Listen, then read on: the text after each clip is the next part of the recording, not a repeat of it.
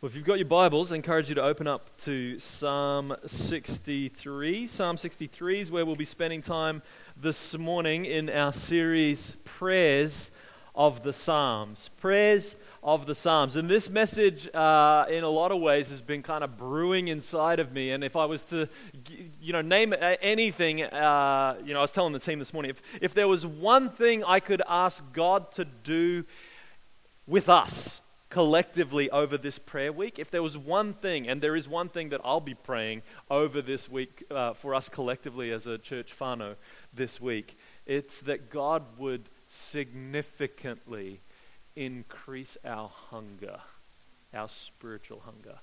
That God would increase our spiritual hunger this week. That's the thing that I'll be praying, and I invite us to lean into and pay attention to this morning. As you know, we've been looking at prayers of the Psalms, looking at the words of the Psalms, this kind of original prayer book for the people of God that has shaped the desires, the longings, the prayers of God's people forever.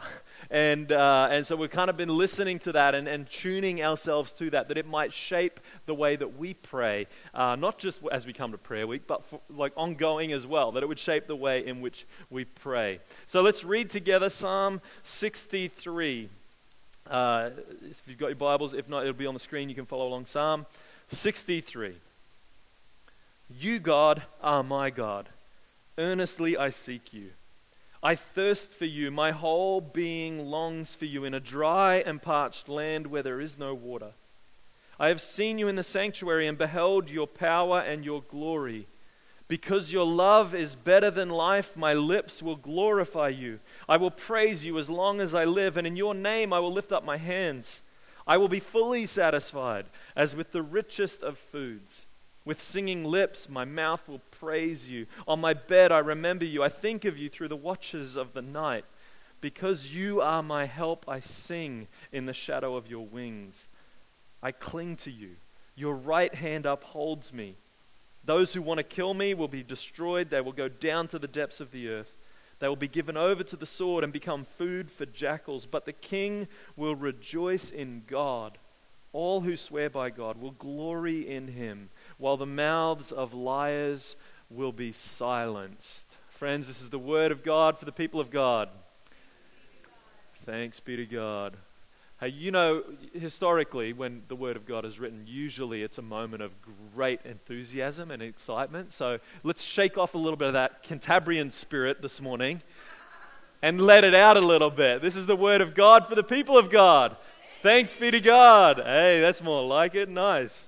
Hey, listen, I don't know about you, but I grew up, I came to faith at a young age, and I grew up in the church, and that was all well and good. I'm really grateful for my family's upbringing, and that they were people of faith, and that I was raised in church, and all that kind of stuff. But, I didn't really start taking faith seriously for myself until kind of the end of high school.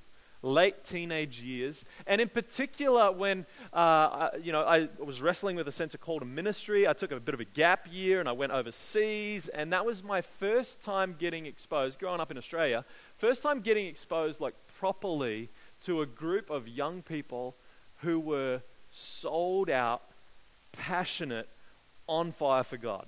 You know what I mean?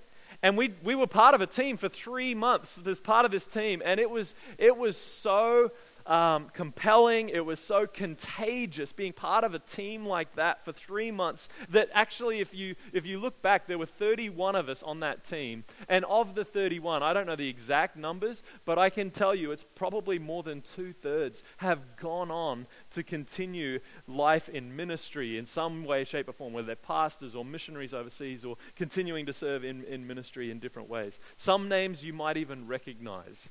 But I'm not here to drop names. There was something contagious about the culture of a group like that and being around people like that stirred something inside of me where faith came alive and God became more real, and God's activity in and around the world became much more evident to me, and realizing, just being awakened to the truth that God is far more involved in our world and in our lives than we often recognize and realize. And it fueled inside of me a passion and a hunger for the Lord. So I came back from that that trip, after time spent overseas, I came back and my mates all thought I was crazy because I was doing things like I was fasting regularly and I was in the Word constantly. I was doing prayer walks and, I'd spend New Year's Eve praying through the night, like praying in the new year up on a mountainside and then going for a surf at sunrise, just to keep it cool and grounded, But what I've realized is, that was when I was like 19 and 20 and 21 and, I'm not that young anymore. And I've realized, even as a pastor, it's difficult to burn with passion and with hunger over the long haul. Anyone else notice this? That life actually has this strange ability to take the edge off your hunger, where you begin to get drowned out with the responsibilities and the duties and the problems. And one of the great challenges, Jesus says in the parable of the good soil, that third kind of soil is the deceitfulness of wealth, the cares of this life, and the desires for other things crowd out or literally choke, strangle the seed out, and it cannot be fruitful. And so I kind of had this growing resolve in me as a teenager. And I've not always lived into this resolve, but I resolved as a teenager that I didn't want this work of God that I got to experience, that I got to taste and see, to kind of get crowded out by the things of life. And yeah, it's gone in ebbs and flows, and there's been better seasons and not so good seasons. But all the way through, I've had this desire to burn for Christ. A deep-seated passion, one that doesn't go out. And I think it's actually possible to live into. And so I've been captivated over the years, particularly by spiritual awakenings and revivals. We've had some amazing renewals and spiritual revivals that I've come to learn about since moving to Christchurch over the last 11 years. And the move of God in this place and in this space, it's been incredible. There's been revivals that have broken out all over the place. And many people have written books on these things. And it's fascinating because so many people have a different understanding. Like everyone's trying to answer the same question when you look at spiritual awakenings and revivals, aren't they? They're all like, what's the secret sauce? What's the key? What's the thing that makes it go, right? Like, this is what everyone's kind of like, and so they write books about it. And the funny thing is, like, there's plenty of answers floating out there. And depending on what kind of theological stream or background you come from, people will have different answers. Like all the Reformed folks out there, the Calvinists and the Presbyterians and those, they think that they've got the answer, and they've been powerfully used by God in the past, and they say it's because of their high view of God, the sovereignty of God, but I don't think that's it. Because there's this whole other stream of the church that's been powerfully moved by God as well, like our stream, the Wesleyan, Arminian. We have a very different understanding of salvation, a very different understanding of the work of grace to the Reformed and the Calvinists, but God's used us powerfully and mightily in different ways. Our Wesleyan stream, Arminian stream, to kind of spiritual awakening and revivals. Then there's those who are part of high church traditions that are more liturgical and formal, and they will say, well, God's used us powerfully in the past because of our reverence for God and honoring of that, right? And then you get like the Jesus movement. You ever heard about the Jesus movement? Basically a bunch of charismatic hippies, where there's nothing high church about them, but hey, the power of God was on tap. You know what I mean? And so it's funny because everyone thinks it's their distinctive. Everyone thinks that God's used all these different people and all these different distinctives. But the truth is, because there's so variety, there's got to be some kind of underlying principle underneath it all. And one of the pastors that I listen to regularly and I've gotten to know a little bit is a guy named John Tyson. He leads an amazing church in New York City. And in 2018, he took his family on this amazing holiday. Now, they didn't go to Disneyland like a lot of other families did, but they went actually on a revival tour. And they went around and they visited these historic sites of revival breaking out all over the world. And they went to just try and understand, God, what was it? How did you do it? Why was this about it? And he says, and he came back and he's like, guys, I figured it out. I've learned the lesson. He says, you know what the key is? You know what the key to spiritual revival and awakening? The key to revival is hunger. Hunger. The reason God uses Reformed people and Wesleyans and Anglicans and Anabaptists and charismatic hippies is if they're hungry, right? And Tyson summarizes it this way. The key principle behind why revival happens, he puts in one phrase. He says, God comes where he's wanted. whew, I don't know about you, but that's challenging to me. God comes where he's wanted. And I was reading this week about the revival that broke out in the Hebrides in 1949 through 1952, this 3-year window. Anyone even know where the Hebrides are? Yeah, it's this, there you go, someone knows, this tiny little cluster of islands off the coast of Scotland, middle of nowhere. Like literally, I had to Google it, I'm Google Maps and I'm zooming in and zooming in and zooming in, trying to find where the Hebrides even are, and it's like, why the Hebrides? God, why revival there? Why not Edinburgh? Why not Glasgow? There's some amazing cities in Scotland, but here's why. Because they wanted him in the Hebrides, right? God's not interested in strategy like we are oftentimes. God doesn't think the way we think. God comes where he's wanted. And if you would just allow this to properly hit your life and sink into the soil of your soul, I'm convinced it would transform us. It would transform you, it would transform your family, it would transform our church, and it would alter the trajectory of your life. Because we know God will bypass 99 lukewarm hearts and anoint the one that's hungry for him. God will bypass 100 lukewarm families that are choked out by the busyness of life and anoint one kingdom family. God will bypass 100 sleepy churches and put his hand on the one church that wants his presence and is burning for it. That, friends, if you can grab hold of that, that will change your life. God comes where he's wanted. Amen. That could be the talk, right? We could just go home now, right? I mean, that could be it. It's revelatory, but here's the problem. What if you don't really want him?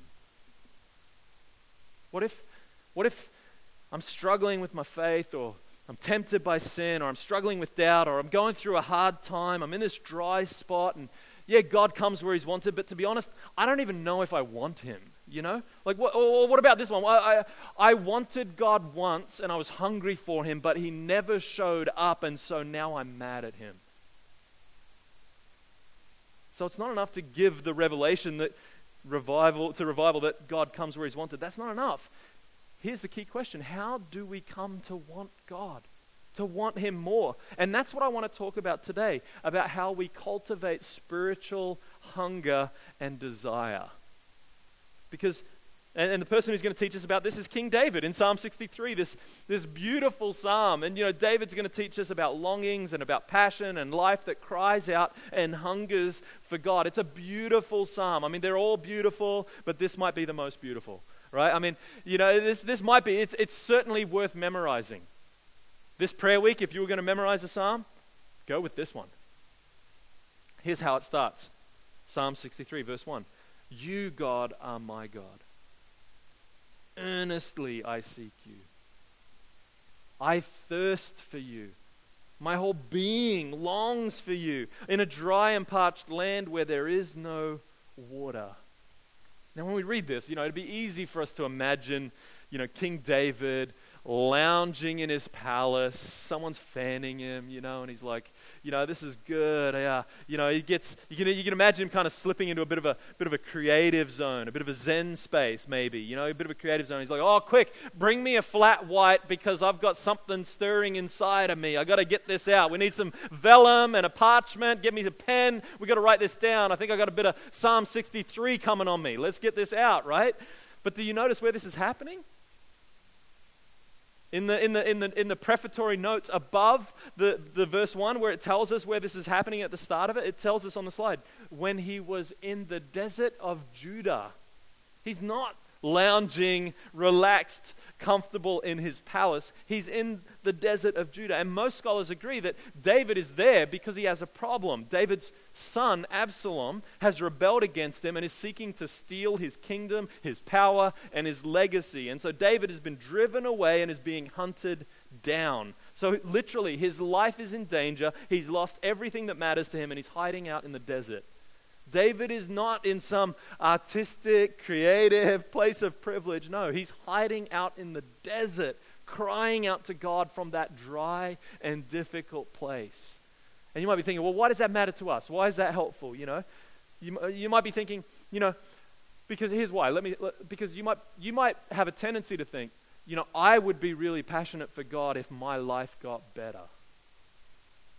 Right? Here's the truth. You probably wouldn't. You'd probably be less passionate. You might be more grateful. You might enjoy your life, but you would actually be less passionate. Here's why. Because the gap is the gift. The gap is the gift. The distance between what you want and where you are is the thing that fuels and grows your hunger. That's what gives you hunger. The gap is the gift. Now, I mentioned earlier, I've lived some time on this rotating planet, and I've experienced some amazing moments of incredible joy and freedom and blessing and fulfillment and pleasure and just amazing things. And I've also experienced some seasons of such heartbreaking pain. Things that are so difficult I can't even share them with people. And I got to tell you, it's the painful ones that have been more formative. How about you? It's the pain that's formed me more deeply. And you know what this is like, right? When you have a great day, all you do is you enjoy it, right? And you go to bed and you're like, oh man, thanks for that one, God. That was strong. And it's like high five and man, you're not going to bed crying out like, come on, God, you got to move. You got to show up. You got to do something here. I'm in a dry land where there's no water. Would you just show up, right? You're not crying out like that. No. You're just like, cheers for that one, God. Right?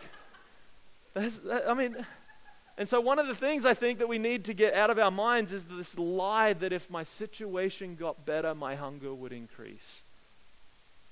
In fact, God will, at times, put you in harder situations in order to stir your hunger up. You ever thought about that? Anybody who's loving will put you in the conditions to activate your love, not dull your love. At times it can feel like maybe God's playing hard to get. Like he's withdrawing his presence from you. But it's because he's positioning you to wake you up. And all the while we can be caught up complaining about the very thing that is the gift for our hunger. So we have to reframe our perspective. We have to rethink these things, right? When you go back to the passages of passion all throughout the scriptures, Old Testament, New Testament, the majority of them are framed through hardship. Now, I'm not saying you have to become some masochist who goes out seeking this or anything like that, but I am saying that you should stop trying to get out of a situation and fix everything, and instead get your eyes on God and cry out to him from that place.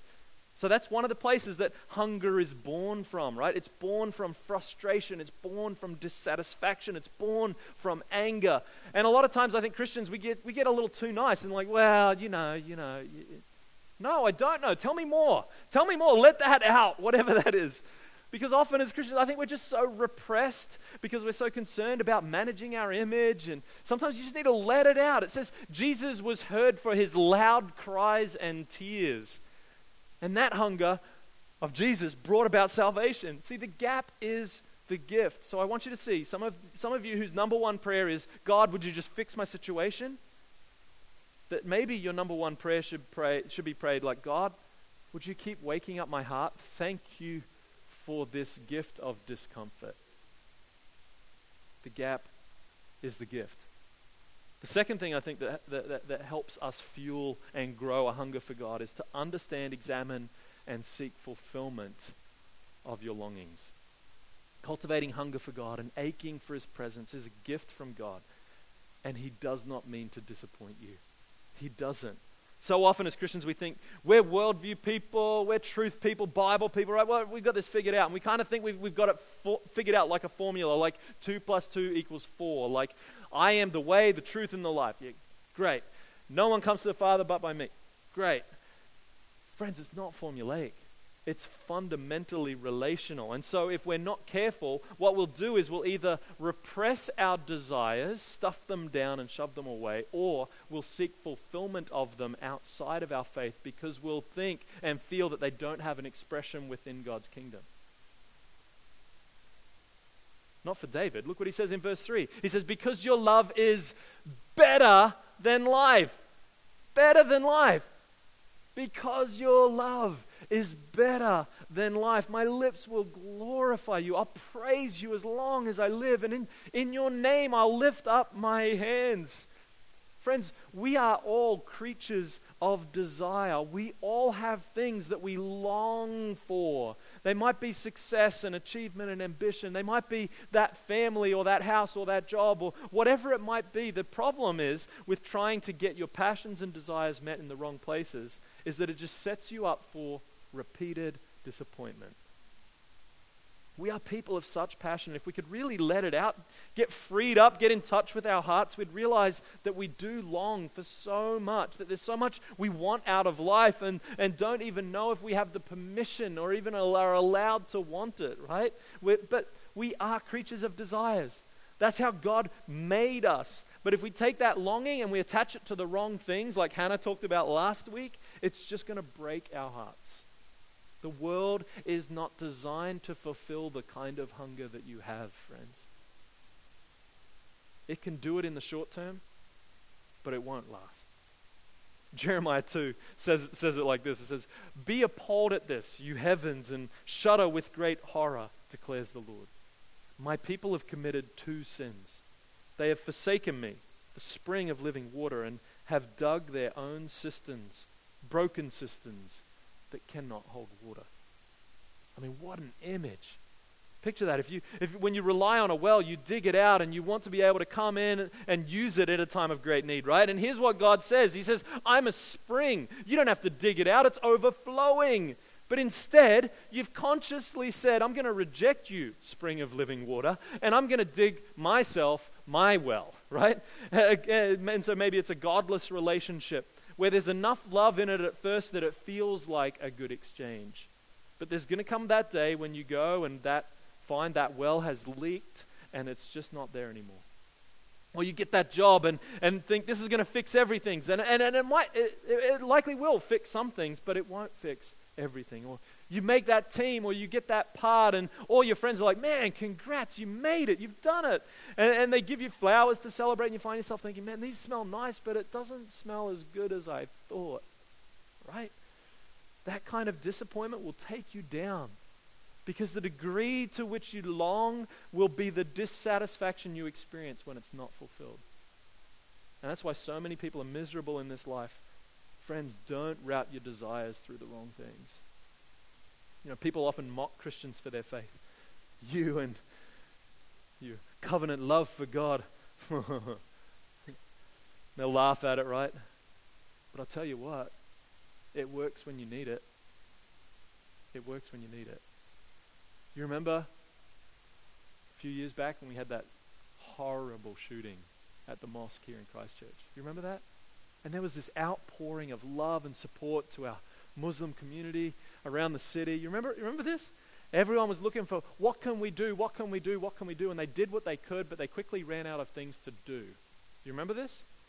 And I remember going to a prayer gathering, not the nationwide one that the Prime Minister held, not that one. I remember going to a prayer gathering hosted by church leaders around the city. Going to a prayer gathering in, which one is it? Latimer Square, is that? Yeah, Latimer Square. In Latimer Square, and there with, like a bunch of other church leaders and a bunch of other people, and a bunch of people who have no faith background at all. And I remember talking to one guy just in passing who was bold enough to confess, man, I feel somewhat jealous for people of faith. Because I realized in a moment like this, what have I got to turn to? Man, that's a bold confession, right? That's a deep confession to recognize this cistern of secularism and self-help isn't working when I need it most.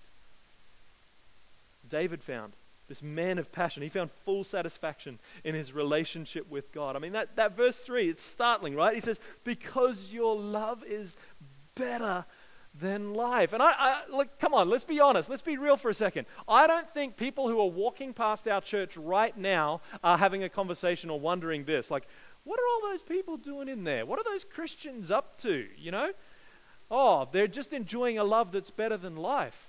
Oh, okay. I was just wondering. I don't think that's what they're thinking as they walk past here on their way to the cafe, are they? Right? I suspect they're thinking something more like, Oh no, they're just weak people using religion as a crutch for the brokenness of the world.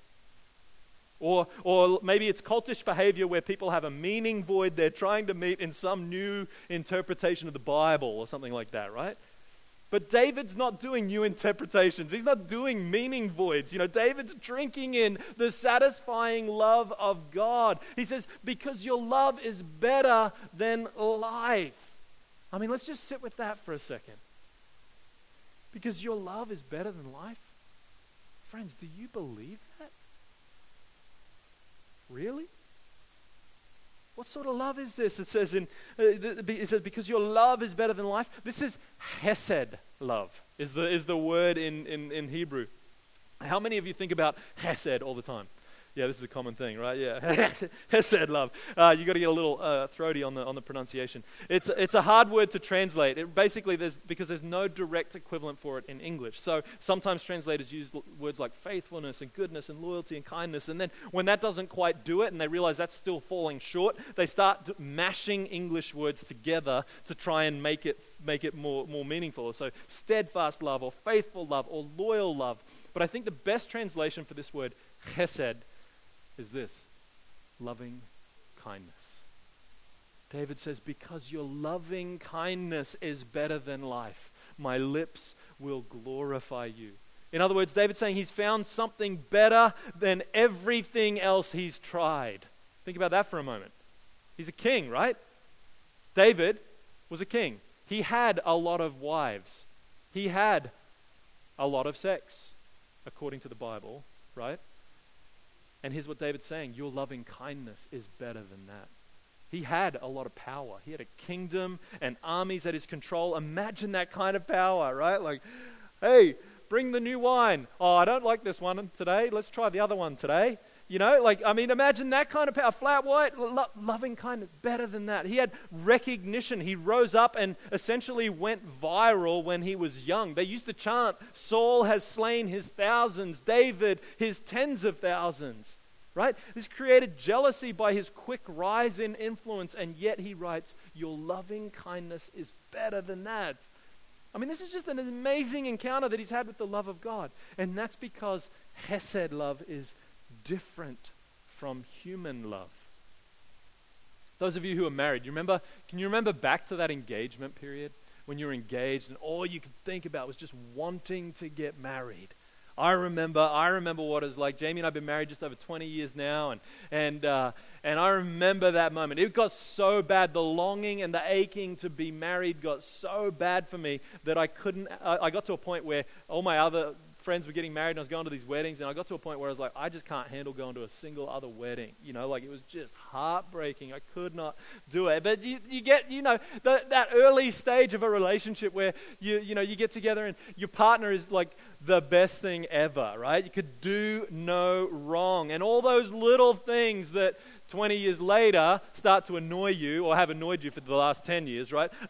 You're blind to in those early stages, and you think they're just so cute and adorable, and I just love the way that they do that. They're just so different from me. That's why I love about them, all that kind of stuff. Right? And here's what happens. The more you get to know someone, even in the best marriages, even in the healthiest and strongest marriages, you realize, wow, I guess I married a sinner.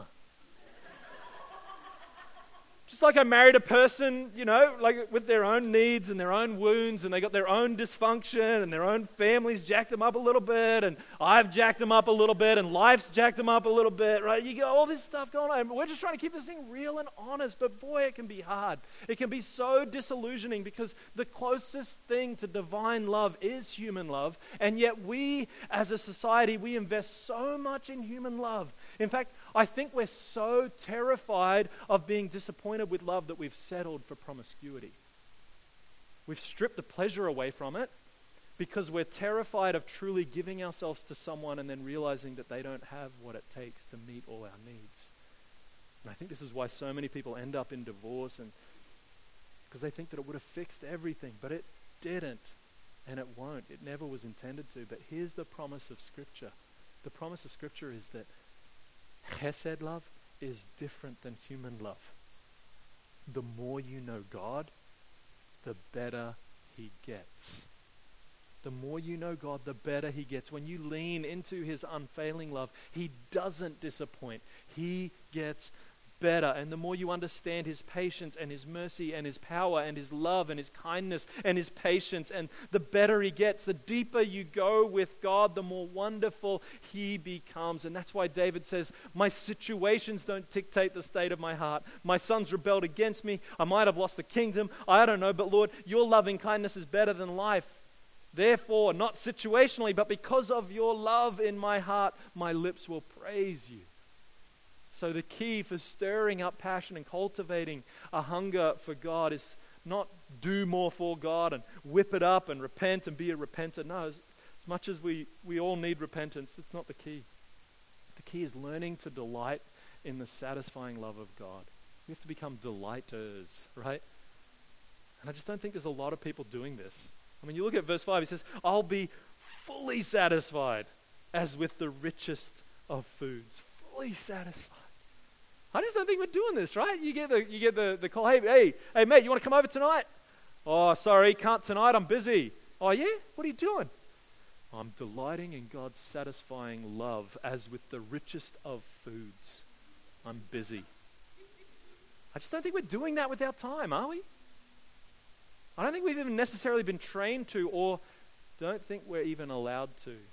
You know, a lot of people think it's got to be this wild, intense thing, and actually it's got to be beautiful.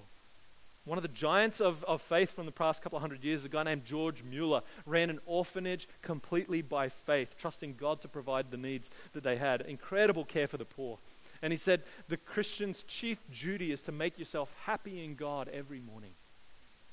Hang on. You're running an orphanage by faith. How do you do it, man? Well, every morning, I just get happy in God. Wait, that can't be it. No, that's it. That means you got to get your soul in such a state of recognizing the reality you're in. You got to get heart happy in God.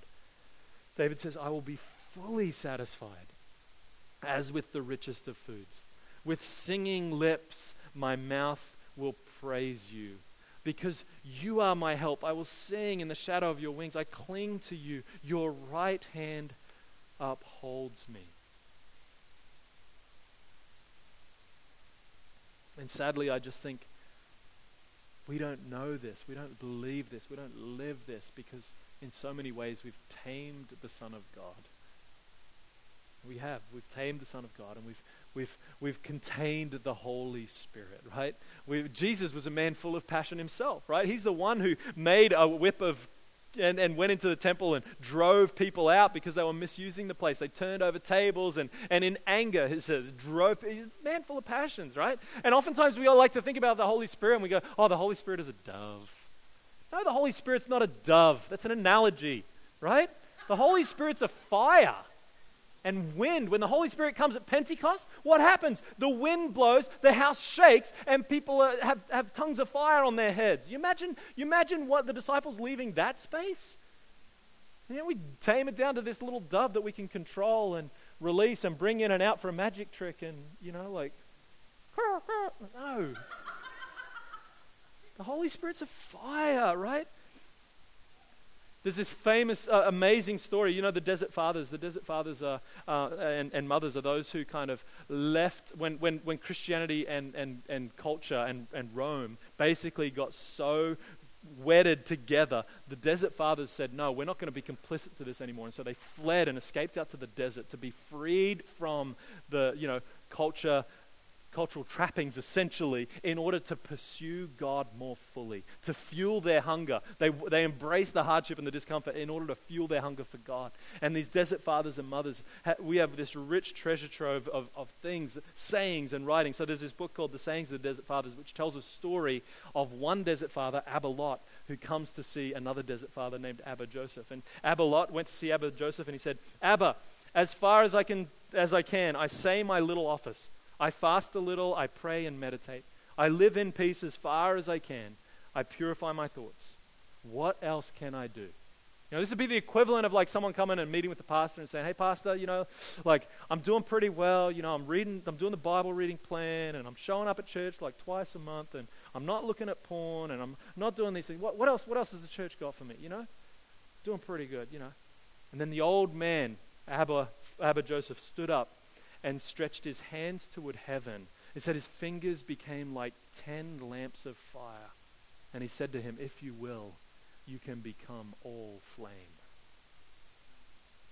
See, we've reduced what it means to follow Jesus to a standard of such minimal spirituality that we need to change the questions and we need to get a vision of what could be. Remember, you can become all flame.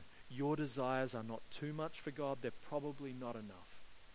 That's why that famous C.S. Lewis quote that I know I've used a couple of times before, where he says, it would seem that our Lord finds our desires not too strong but too weak. We're half-hearted creatures, fooling about with drink and sex and ambition when infinite joy is offered us, like an ignorant child who wants to go on making mud pies in a slum because he cannot imagine what is meant by the offer of a holiday at the sea.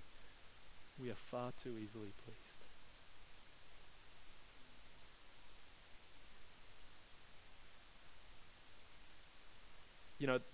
We often think that if we just get enough willpower, we'll get there.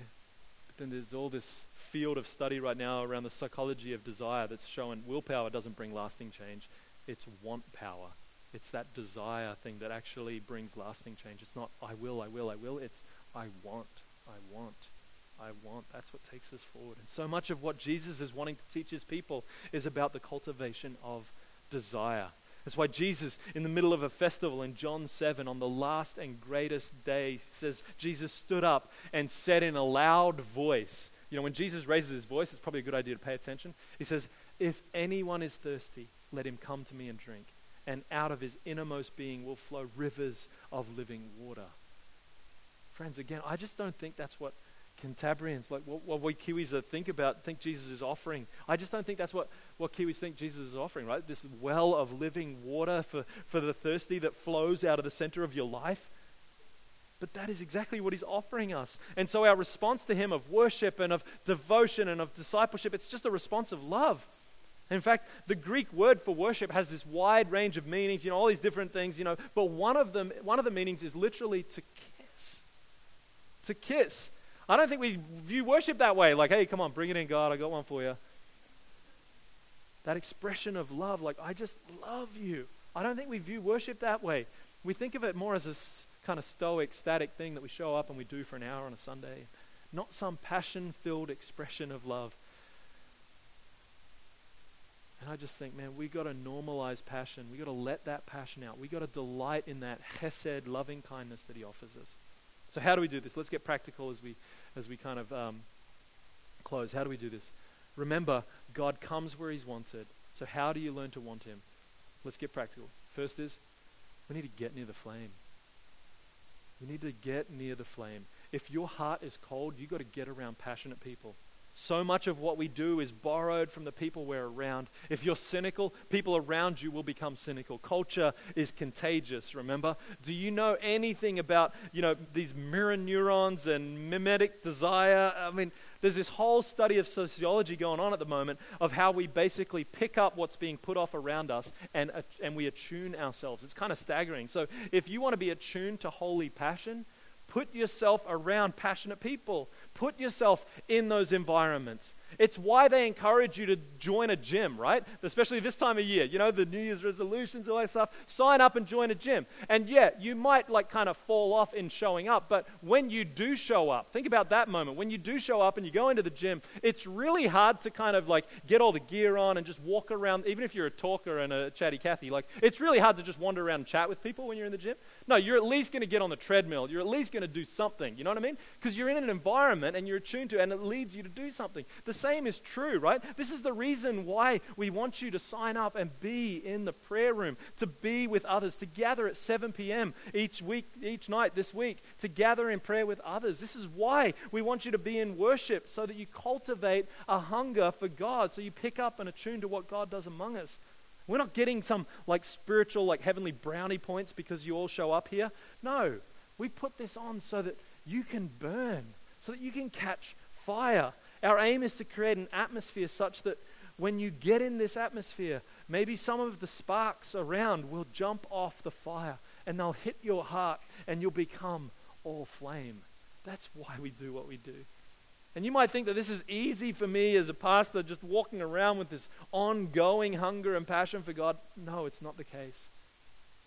I'll tell you now, I booked in a session in the prayer room late tonight, and I know I'm going to be exhausted. Today's a big day.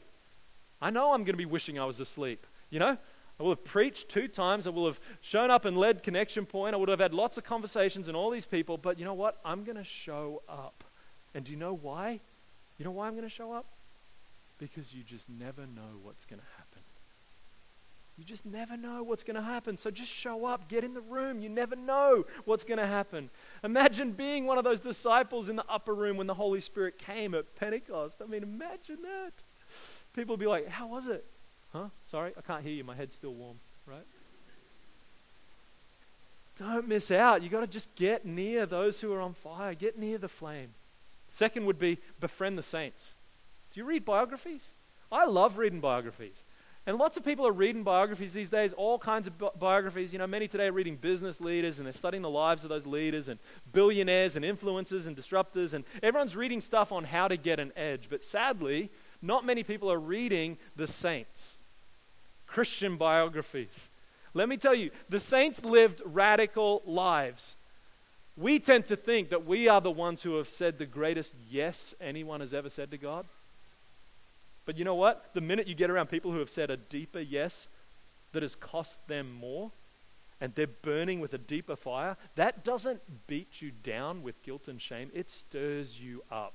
And you're like, man, I didn't even know you could know God like that. And you begin to lean in and what advice do they have? And you read what they teach and it impacts your heart. I mean, this is what happens when we read the saints and we go for it. I mean, the saints are this amazing gift to the body of Christ. Do you read Christian biographies? I encourage you to. And the last thing I'd question would be, are you after the slow burn or the starter log? You know, I love a good fireplace. Confession, we have a brazier that I use more as a fire pit than a brazier in our backyard. There's something about it. I love a good fire, right? Love a good fire. And you know, there's something about it. But a good fire is hard to build. You know, on a cold winter's night, sitting outside, you need a good fire to keep warm, right? Like, have you seen those quick light logs that are, you know, wrapped in the wrapper and you just light the wrapper and it's like, they just go, right? They just take off and they're cool, you know, but they just don't last. Right? To build a good fire that lasts, it requires a lot more than that. To build a good fire that like warms the whole house. To build the kind of fire with a big bed of coals. To the kind of fire that's aesthetically pleasing because you chop the wood all to the perfect size and you've stacked it just right so it's stunning. Some people do this. I do this. And you get it all perfect and beautiful, right? And you sit back and you enjoy that and you're like, oh, bring me the flat white. I think I've got a Psalm 60 something coming in my spirit. I mean, you know. I mean, here's the point. It just takes a long time to build a proper fire. A lot of people think you can get it with just a quick start, quick fix, this one thing, it's going to fix me. But it's not. A deep love takes time. Think about it. All great literature is born out of pain and time. Good luck trying to write some classic bestseller novel overnight. It just doesn't work that way, right? It takes time. You got to feel it, tend to it, carry those seeds. You got to build it, and you need the spark, but then you need those twigs and kindling, and then the logs, and it just takes time to build a good fire. It's the same with our faith.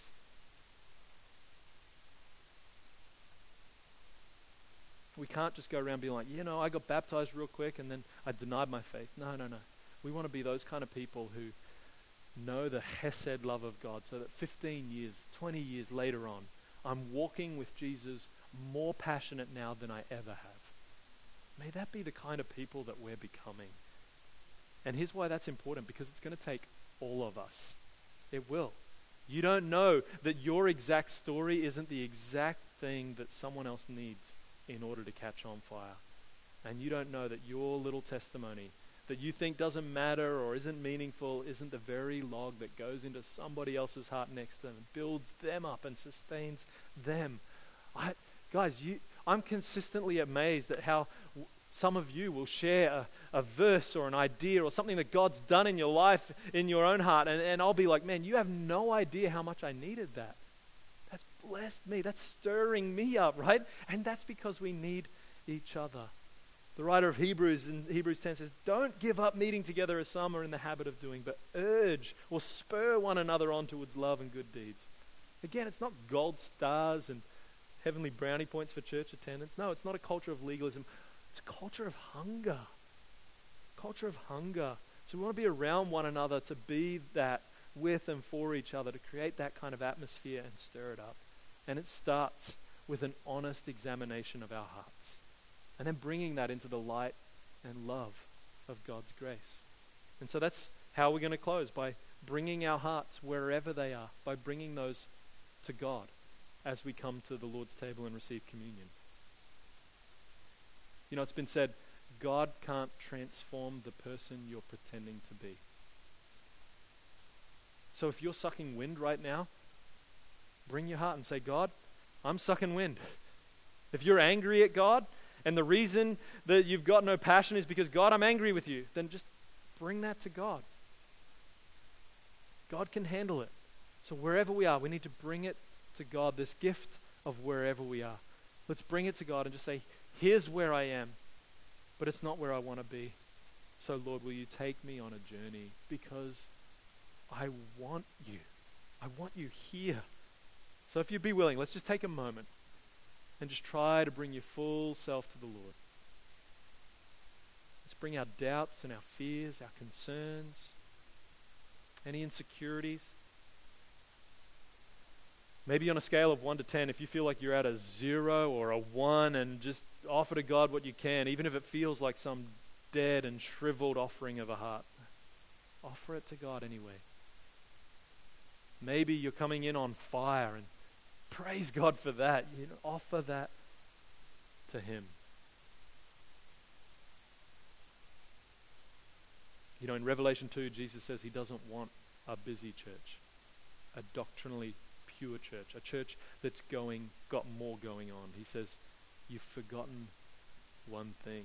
I've got this against you. You've left your first love. And so, Father, we come before you right now with total honesty.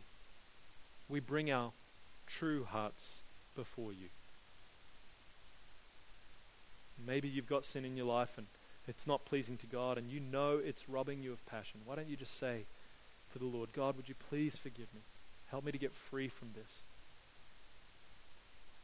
Maybe you've got some hurt, or church hurt even. Someone hurt you and you're scared to put your heart out again.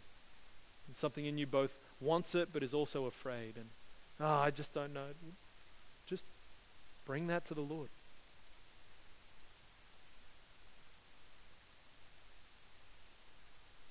And so, Holy Spirit, we welcome you to come and meet with us now. We invite you to come. Fill us with your love. As we come and receive from these elements that you have blessed, that you have given to us, would they grow a spiritual hunger inside of us? Would you do that work that you promise in the scriptures, to spread abroad the love of God in our hearts? We know that's your work, Holy Spirit. So we just wait on you right now. We bring our hearts before you, and we pray that you would fill them with your love. We know we can't manufacture or manipulate that. We can only receive it. So right now, Lord, we just receive your love.